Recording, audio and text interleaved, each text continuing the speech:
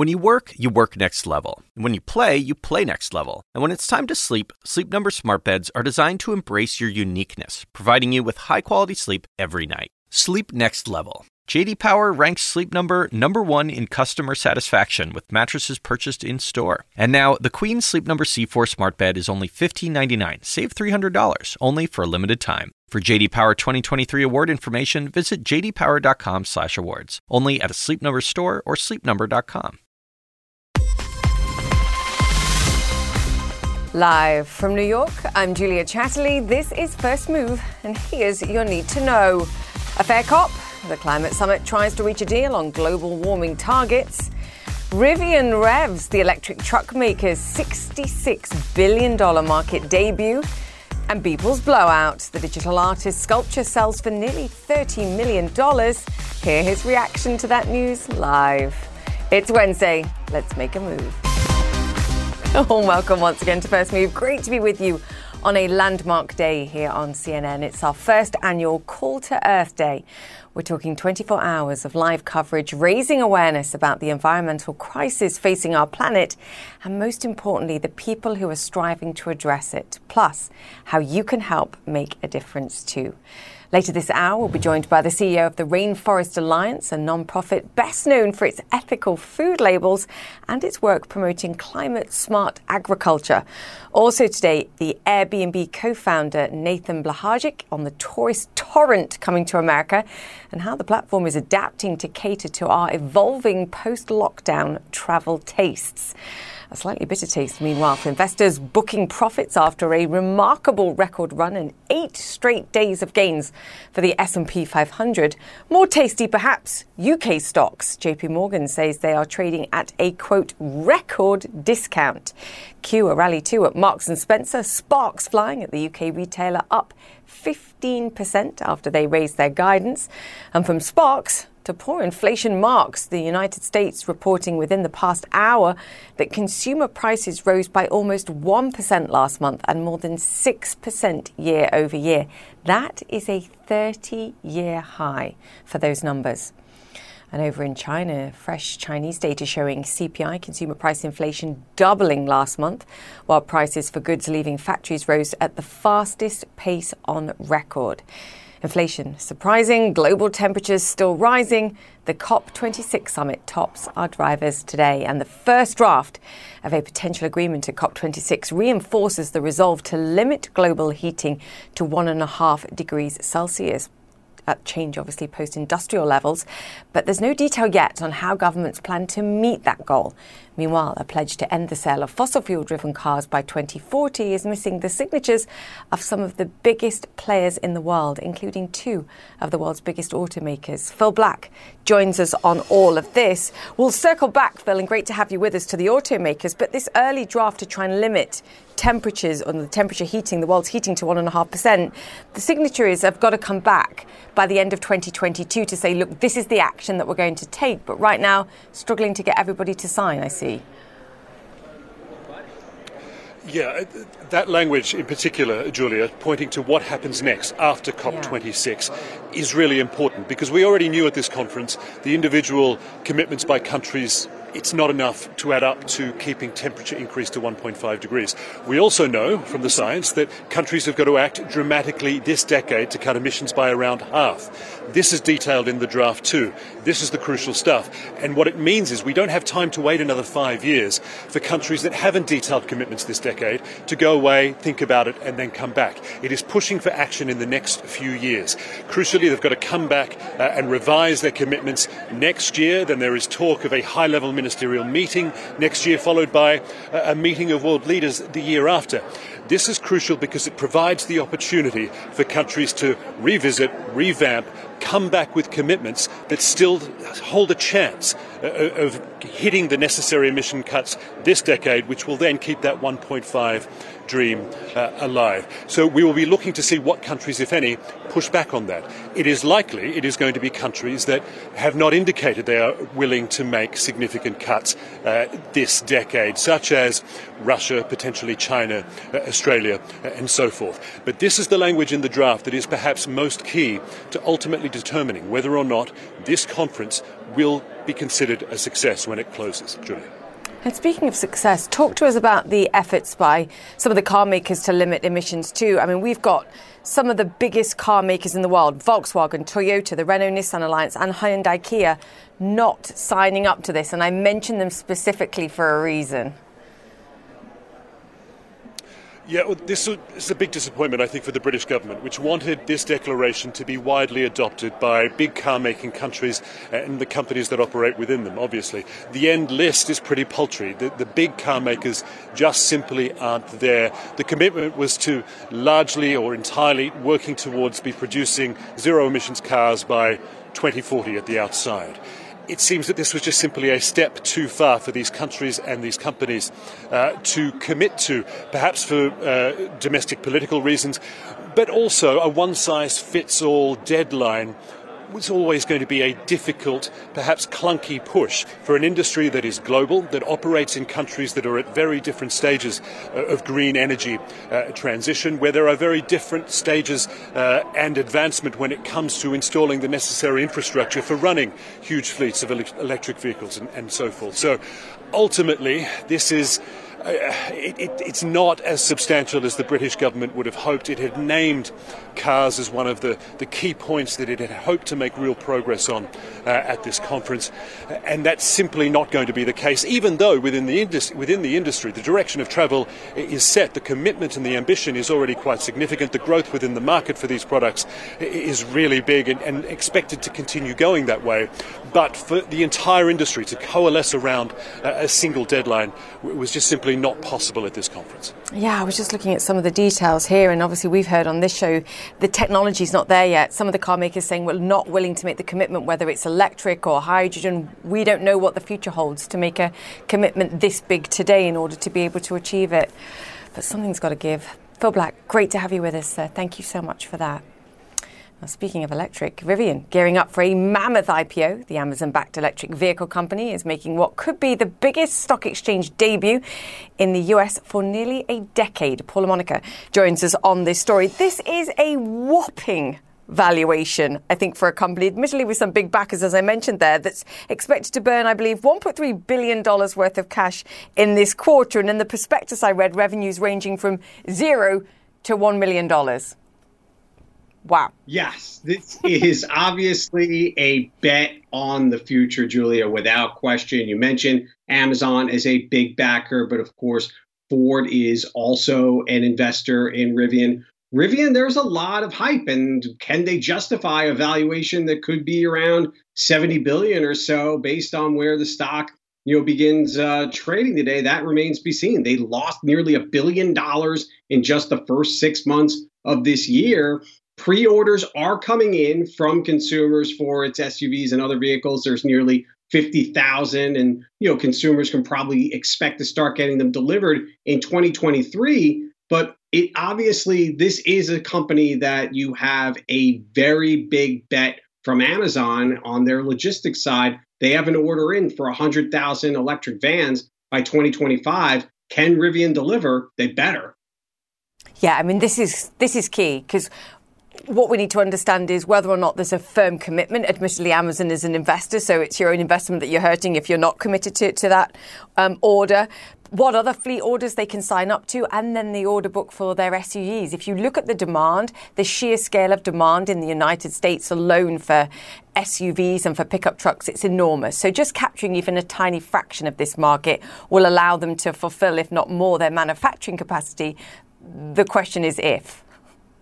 Yeah, they have currently only one manufacturing plant in Illinois. There have been reports that Rivian is looking to expand and have a second plant here somewhere in the United States. And that's probably going to be key, because remember, Julia, it's not as if Rivian is the only electric vehicle company out there. There's a little company named Tesla that's got a more than $1 trillion market valuation, and a CEO who I believe tends to go on Twitter every now and then. Rumor has it. Obviously, there's Lucid Motors, which has gone bonkers lately with its stock price, a reflection of the investor fervor for electric vehicles writ large right now. So you can't obviously rule out the major auto companies as well. Ford and GM aren't going to lie down quietly and let the likes of Tesla and Elon Musk and Rivian and other EV startups eat their lunch.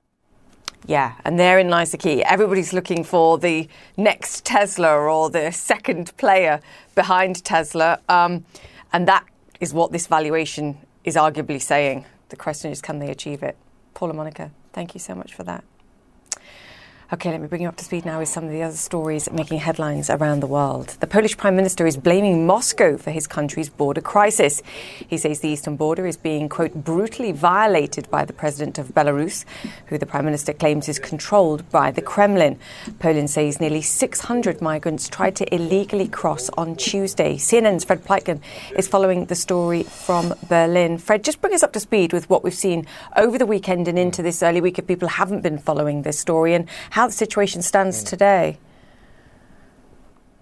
Well, I mean, it's certainly escalated, especially into this week when really the main thing that is new in this crisis is the fact that it's not a smaller group now anymore, or smaller groups anymore that are trying to cross that border between Poland and Belarus. But essentially on Monday and then into Tuesday, there was a very large group that's now actually camped out at that border. And the Polish side says continuously or time and again tries to rush the border, tries to get across, and also tries to destroy the barbed wire fence that the Polish authorities have set up there. In fact, just a couple of minutes ago, a press conference finished between the Polish Prime Minister and the head of the European Council, Charles Michel, where Polish Prime Minister Mateusz Morawiecki said that the Poles consider this to be a political crisis rather than a migrant crisis. And you mentioned it already, Poland, the European Union, and to a great extent the United States as well, is accusing Belarusian strongman Alexander Lukashenko of essentially creating this crisis artificially, of luring many people to Belarus with the promise that they would be able to enter the European Union. And of course, that simply is not the case. Now, the Poles say they're not going to allow this to happen.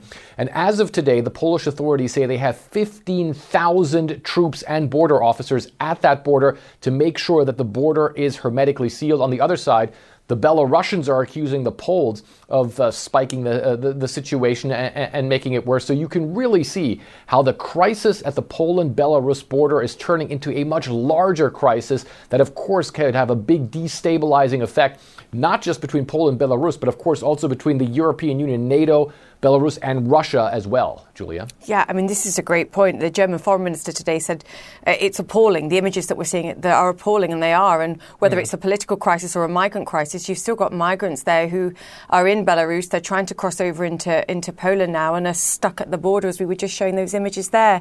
What can the EU do potentially to intervene here to protect people who are now stuck?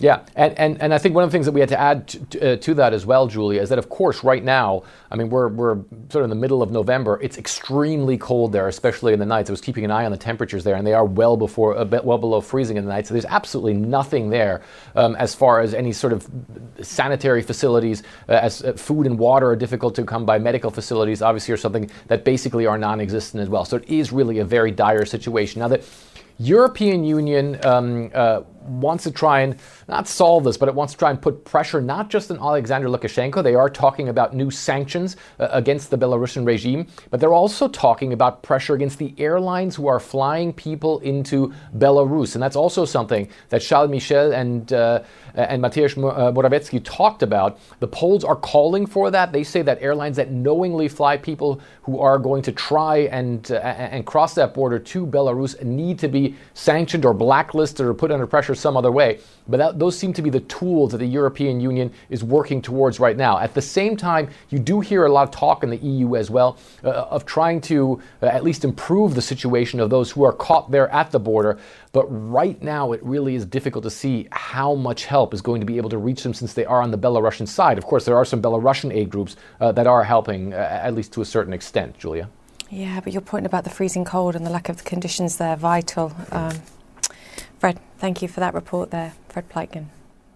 OK, still to come here on First Move. The recovery superhost, Airbnb booking surge as US borders reopen. I speak to the Chief Strategy Officer, and art of the age of the metaverse. NFT star Beepl sells a digital sculpture for $29 million. We'll discuss next.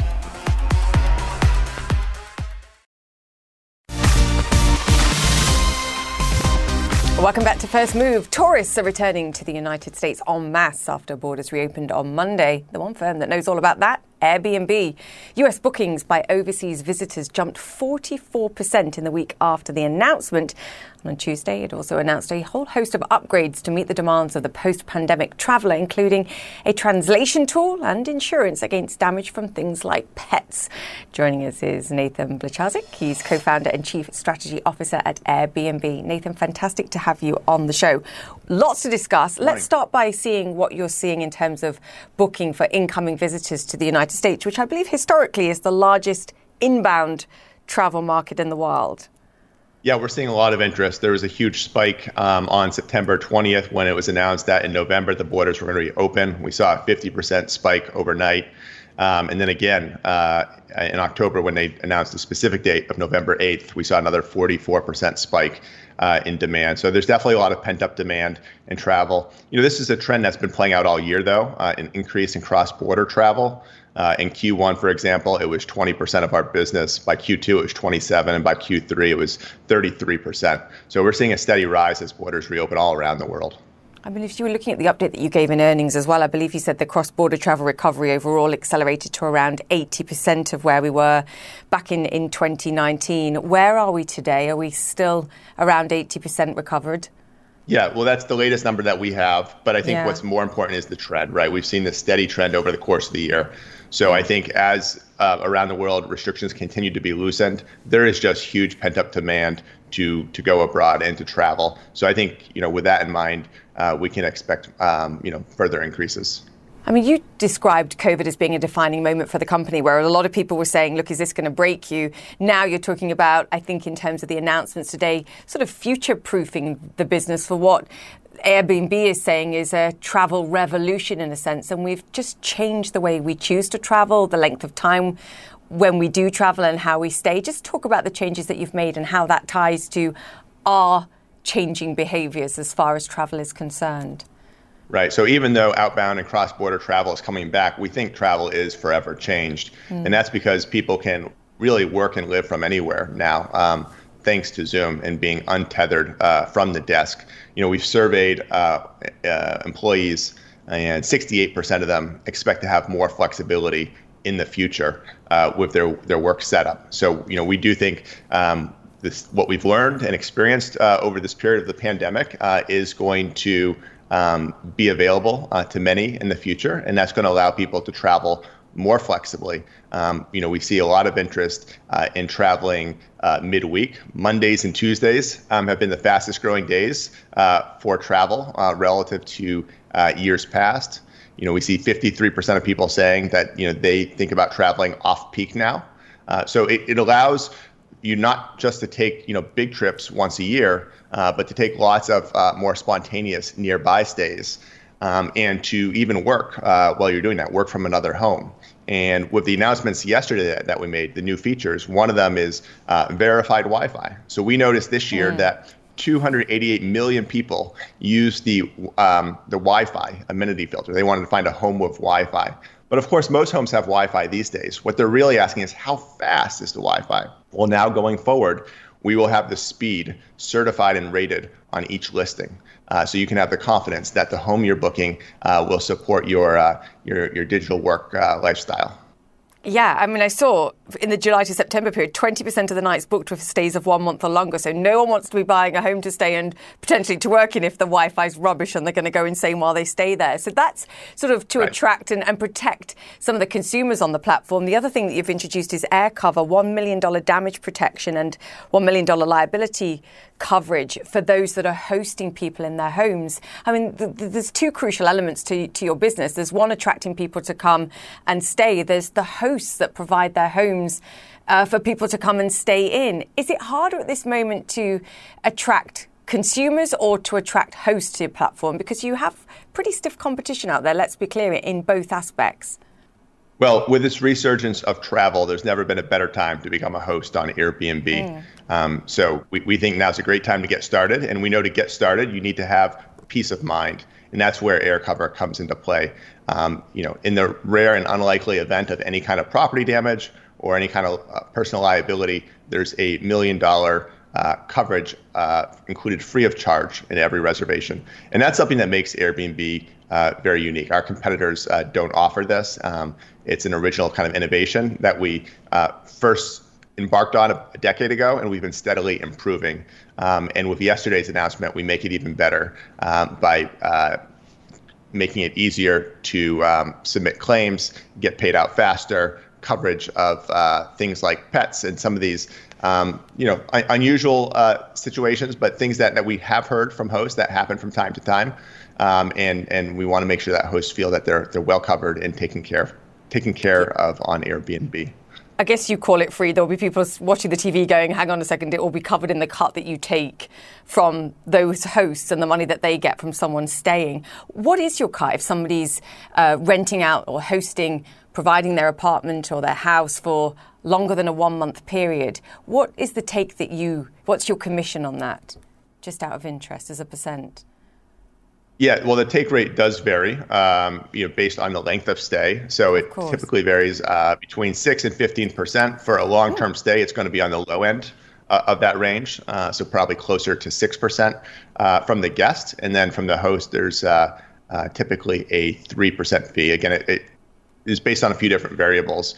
But these long-term stays have been incredibly popular, even before the pandemic, but especially now. For example, over the holidays in December, what we've seen is a 68% increase in month-long stays during the December holidays. So I think this is an exploding category. And again, a great opportunity for new hosts to come to the platform and participate in. Yeah, it's hugely exciting. What are your predictions as we head into 2022? As you said, it's the momentum here in the recovery that's important.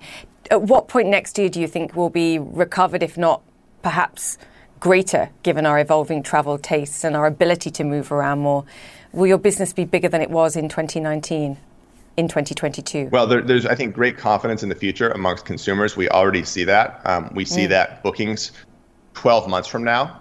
Some people are already booking their travel for next summer and beyond. Wow. So bookings that are 12 months from now or even further are up 50% relative to years before. So there's a pretty big confidence and pre-planning going on right now. And I think that's a really strong indication of the fact that people want to travel next year, and they're going to have the confidence to do so because they're already making their plans. As for Airbnb, in our latest earnings, we've demonstrated already growth over 2019's numbers. So we're well on our way, and I think that's thanks to the fact that we've been able to meet consumers' shifting demands. As consumers wanted to travel more nearby and go to rural areas, we were well suited to help them with that. As consumers wanted to stay long-term for month-long or more, we were able to help them with that. And now with outbound coming back, of course, that is our bread and butter too. And with our new feature that we announced today, the translation engine, which translates all the content on our site, including the reviews, into 60 different languages, and does so with increased accuracy. We're going to be well positioned to help people travel wherever they want to go in the world. Yeah, I like the I'm flexible listing as well. Discover new places, which helps consumers and hosts as well. You can suggest to me where I should be going, and clearly, after the pandemic, people are ready to travel. And that's been used 500 million times, for example, since we've launched it. Yeah. Really? Wow. Yes, people are eager to get back out there. Nathan, great to have you on the show. Thank you so much. Co-founder and Chief Strategy Officer at Airbnb. Great to have you. You're watching First Move. More to come.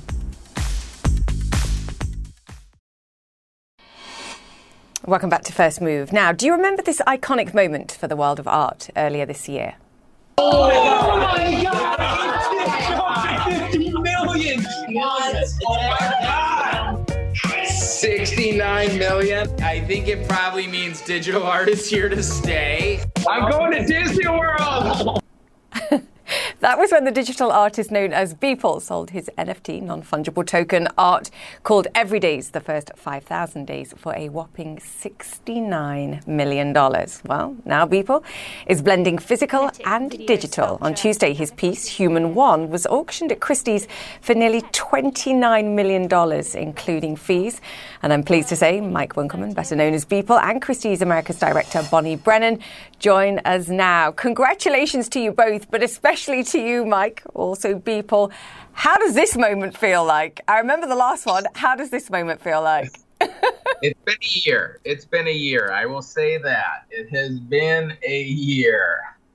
Yeah, just very excited and super happy with how everything turned out. What do we need to understand about this work? Because you and I talked about this when the first piece sold. We were talking about this idea of blending physical art with digital art and when the two markets ultimately come together. Is this that moment for you? I believe so. I believe this is a piece that feels very digital and also obviously is a physical object. So I think this is really the start of this merging of the physical and digital world that I think you're going to just continue to see. Bonnie, come in here, because it's a couple of things, I think, for Christie's. It's the blending of the physical and the digital in terms of the art, but it was also an important moment to see the auction room re-established and blended with the experience that you've had throughout the pandemic of digital auctions too. No, absolutely, Julia. We really had to recreate that live theater experience using only digital tools during the lockdown. And we saw lots of great things come out of that. We expanded our audience. Our digital fluency of our clients was greatly increased. 90% of our buyers interface with Christie's now online. And so we wanted to make sure last night that we brought the best of both worlds together, that learning from the virtual auctions, but also the return to live theater that we've missed so much. And in my opinion, Julia, it was the perfect stage. That was the first hybrid auction for Christie's. How perfect to bring to market the first hybrid work by Beepl. What do you think this means, Beepl, Mike, in terms of the art world, in terms of the digital art world? You know, you and I discussed the first time you came on my show whether your purchase of your 5,000 days represented a bubble for digital art. What do you feel now, having, for the second time, had a really blowout sale piece at an auction at Christie's? Well, I think the bubble comment was taken a little out of context. And so I think it's one of these things where this is an exciting new sort of world. It's not going away. But people do need to be careful of, what they're buying, because again, just like with the beginning of the internet, there was a lot of excitement and, everything didn't turn out to be Amazon or Google. And so I think that's where people do need to be careful, but this is not going away. This is very much here to stay. And with NFTs in general, we're absolutely still at the very beginning of use cases for them. Obviously, digital art is one of those, but there will be many, many more. I mean, we talk to people in the NFT, the non-fungible token space, that are big buyers, and even they say to us, look, 95% of what's going on here might ultimately be very quickly worthless. What you're saying, I think, here is separate your artwork and what you're doing from perhaps what could be bubblicious in the space. There are other, there's definitely, besides me, a bunch of other artists who I believe their, work will hold value long term. But this is very similar to just if you were just go to buy any sort of like art over a very long period of time, there's only a very, very small percentage of art and artists that sort of retain value. And this is no different. Bonnie, talk to us about this too, because the winner on Twitter presented his winning bid. Mike, you also responded, and I would love to show that tweet, but I can't because I'd have to blank most of it out because there was one of your spectacular swear words on there, so I can't show that. But look, this was the winning bid.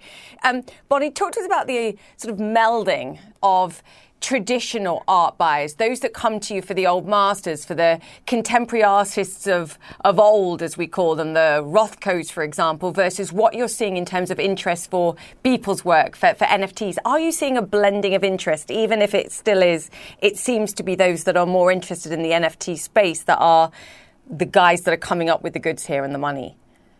No, absolutely, Julia. We've seen great interest, particularly in Beepl's work this season. We've had more interest than ever before in what were two really distinct audiences: established collectors looking at more traditional art and NFT buyers. And Mike, I give him great credit for bringing those two audiences together. I stood in the galleries over the weekend, had a number of established clients and collectors come to me and say, show me the Beepl, take me to the Beepl.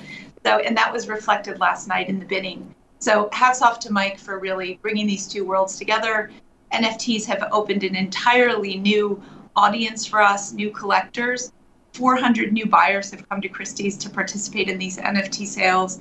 They are averaging much younger than our traditional Christie's buyers. They're 38, 13 years younger than our other buyers across categories. And 50%, Julia, of the NFT buyers are millennials. And so much of that is due to the attraction that Mike's created.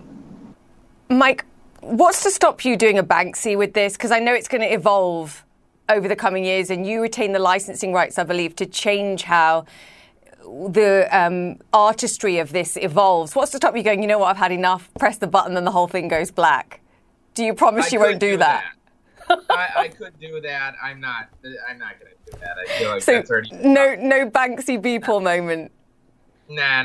That's not very interesting. Okay, just checking. Again, I think this work, I believe, is much more analogous to how art will be in the future. I believe art in the future will be, you have screens in your house, or you have physical sort of video sculptures or things like this that will continue to evolve and will continue to change. And I think that's one of the things that is much closer to the true potential of digital art that you just can't get with like a painting and a canvas. That's it. It is what it is. It's never going to change. But digital art has the opportunity, presents us with the opportunity to do something more than that. Bonnie, because that has huge implications for your business. And, if I look at what you've done primarily in this space this year, I mean, I was just doing the maths there. I believe it's $94 million of it is Beepl. You kind of need to diversify away from him, as great as you are, Mike. No offense to you, but Bonnie, what's the game plan there? Because in order to establish this, there needs to be more than this. And I know there are other artists out there, but he is a huge chunk of your business. Absolutely. And you're right. Mike represents a great percentage of it, but we've had almost $140 million in NFT sales since March. It's an incredibly important new channel for us. Like I said, it's introduced new buyers, but you're right. We also have to diversify. And we've tried to do that. We've had a number of firsts this year offering NFTs in different geographic regions, like Hong Kong and London, but also across categories, Julia. Some more traditional categories have really embraced NFTs. Photography, for example, also 20th century design. So we're excited, and we will continue to invest in ways we can introduce NFTs across our business. Yeah, and I came to see it yesterday, and I was very excited. We did take lots of pictures, I'll be clear, by the side of this.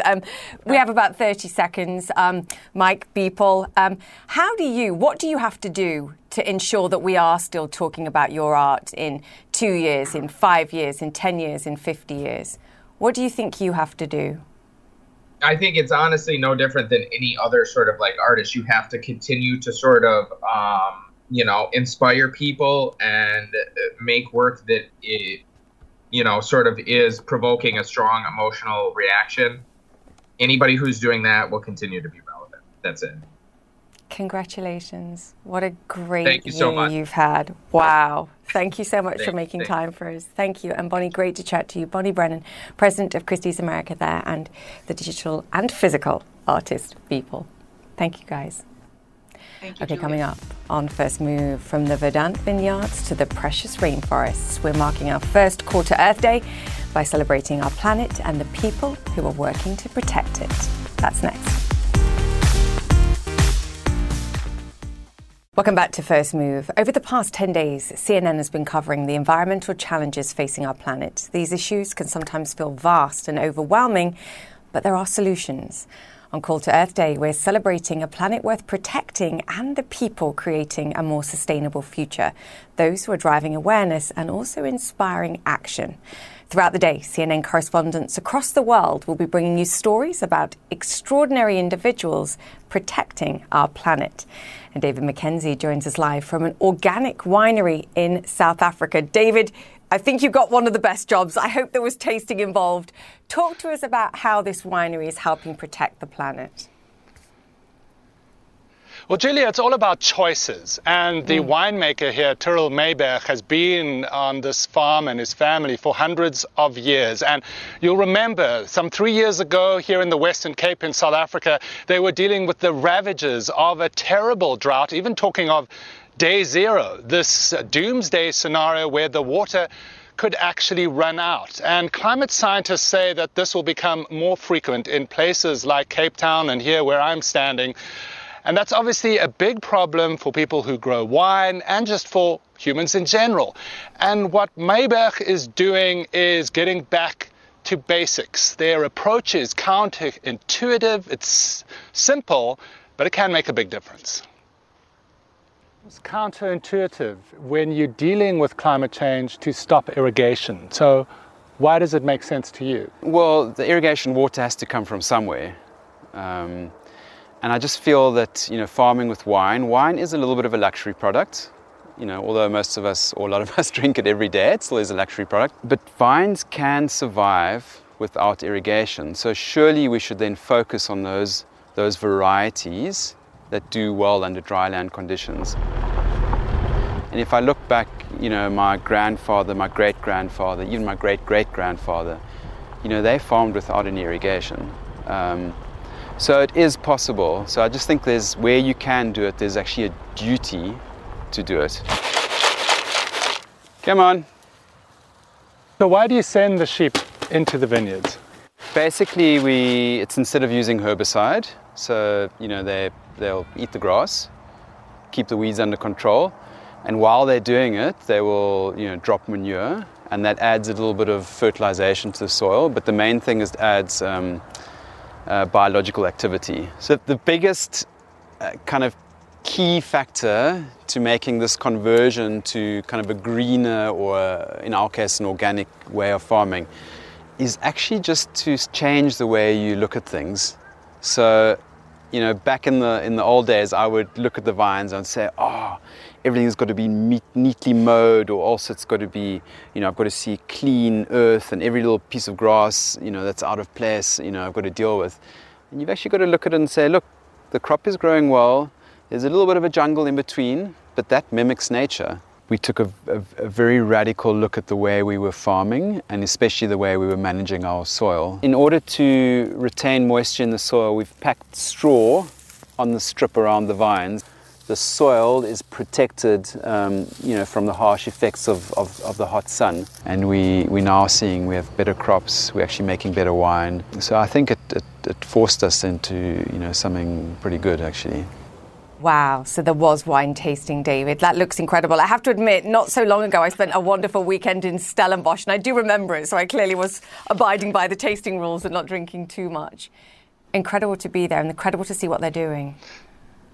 Well, it is incredible. And, what is important here is that obviously agriculture globally contributes to climate change. So there is two things at play here. One is that farmers that I've met over the last year or so talking about the issues of climate change, they are both trying to mitigate the effects and to contribute to the solutions. And this farm, Joostenburg Wines, is doing a small part of that. But here's another critical thing. This whole day on CNN is also about, as you said, what can people do to make a difference? And the consumer has a huge amount of power here. Maybach says that while people say they like organic wines and wines that are maybe better for the environment, they're not necessarily translating that every time to how they spend. And the markets and agriculture is driven by market tastes and consumer tastes. So if the public goes out there and makes choices based on what they feel can have an impact on the environment, they should do it, because that is actually has a significant effect overall on our fight against the climate crisis.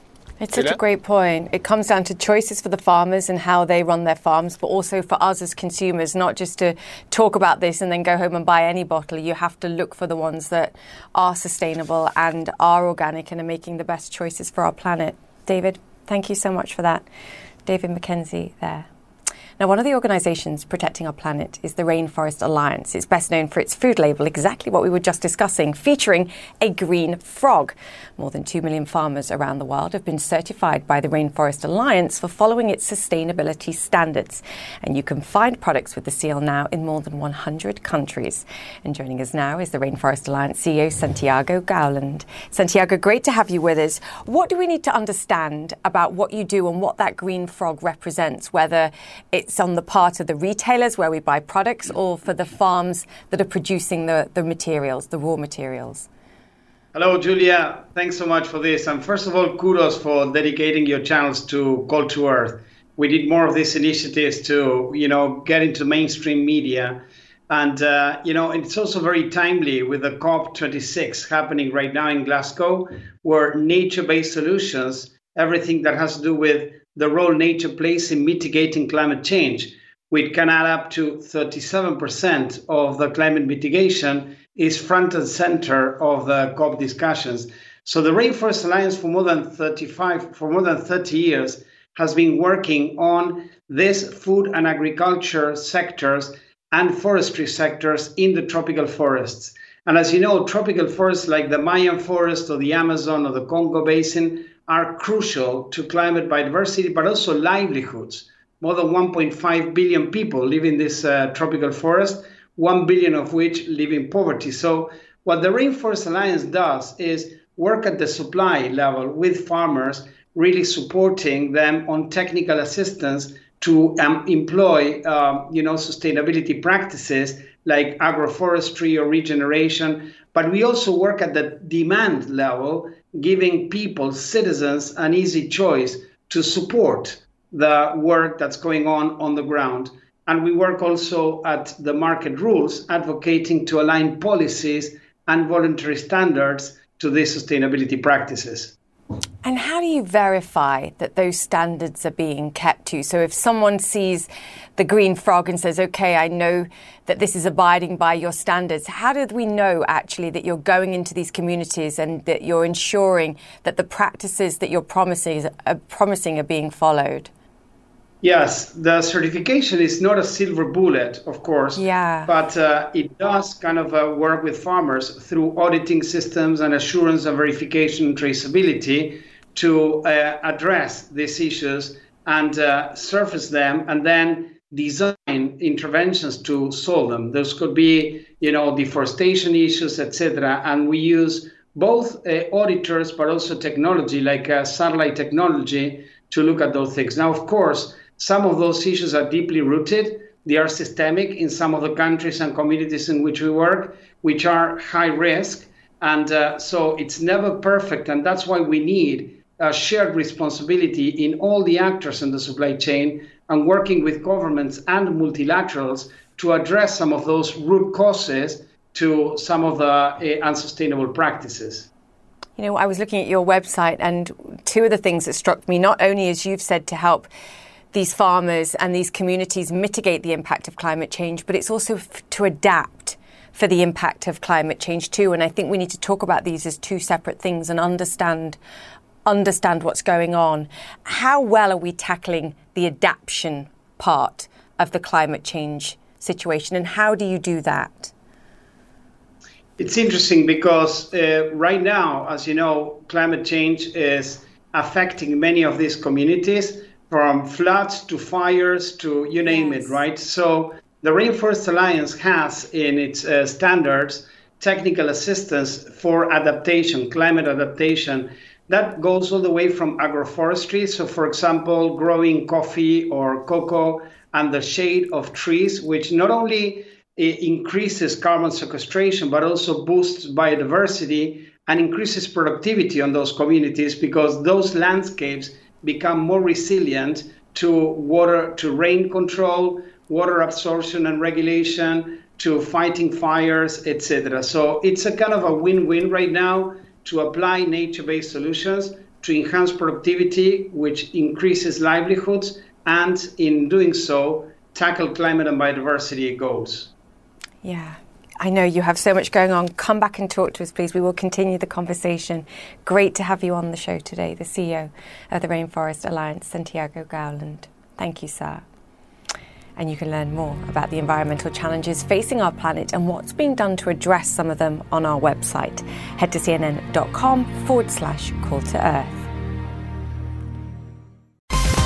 Welcome back to First Move. And US investors seeing red this Wednesday in midweek retreat as US consumer inflation numbers come in scorching hot. Consumer prices are rising to its highest level since 1990 last month. Food, gas and used car costs all surging. The big question, of course, will the Fed be forced to start raising rates sooner than expected? We'll ask that several more times before they do. Also today, wild swings for Tesla in early trade too. Shares briefly falling below that $1,000 a share level before bouncing sharply in the past few minutes. Tesla lost some of its charge on Tuesday, falling 12% as Musk mulls a stock sale for tax purposes. But of course, context is everything. Tesla's still up more than 40%. There you can see it year to date. And the EU spelling trouble for Alphabet. The second highest EU court upholding the Competition Commission's $2.8 billion fine against the company for dominating web search. Alphabet can still appeal today's ruling. It says it's already made changes to comply with EU demands. And that's just about it for the show. If you've missed any of our interviews today, they will be on my Twitter and Instagram pages. Search for @JChatterleyCNN.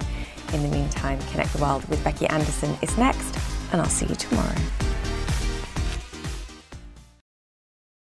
We all do things our own way. And since the way that each of us sleeps is unique, you need a bed that fits you just the right way. Sleep Number smart beds make your sleep experience as individual as you are, using cutting-edge technology to give you effortless, high-quality sleep every night. J.D. Power ranks Sleep Number #1 in customer satisfaction with mattresses purchased in-store. And now, the Queen Sleep Number C4 smart bed is only $1,599. Save $300, only for a limited time. For J.D. Power 2023 award information, visit jdpower.com/awards. Only at a Sleep Number store or sleepnumber.com.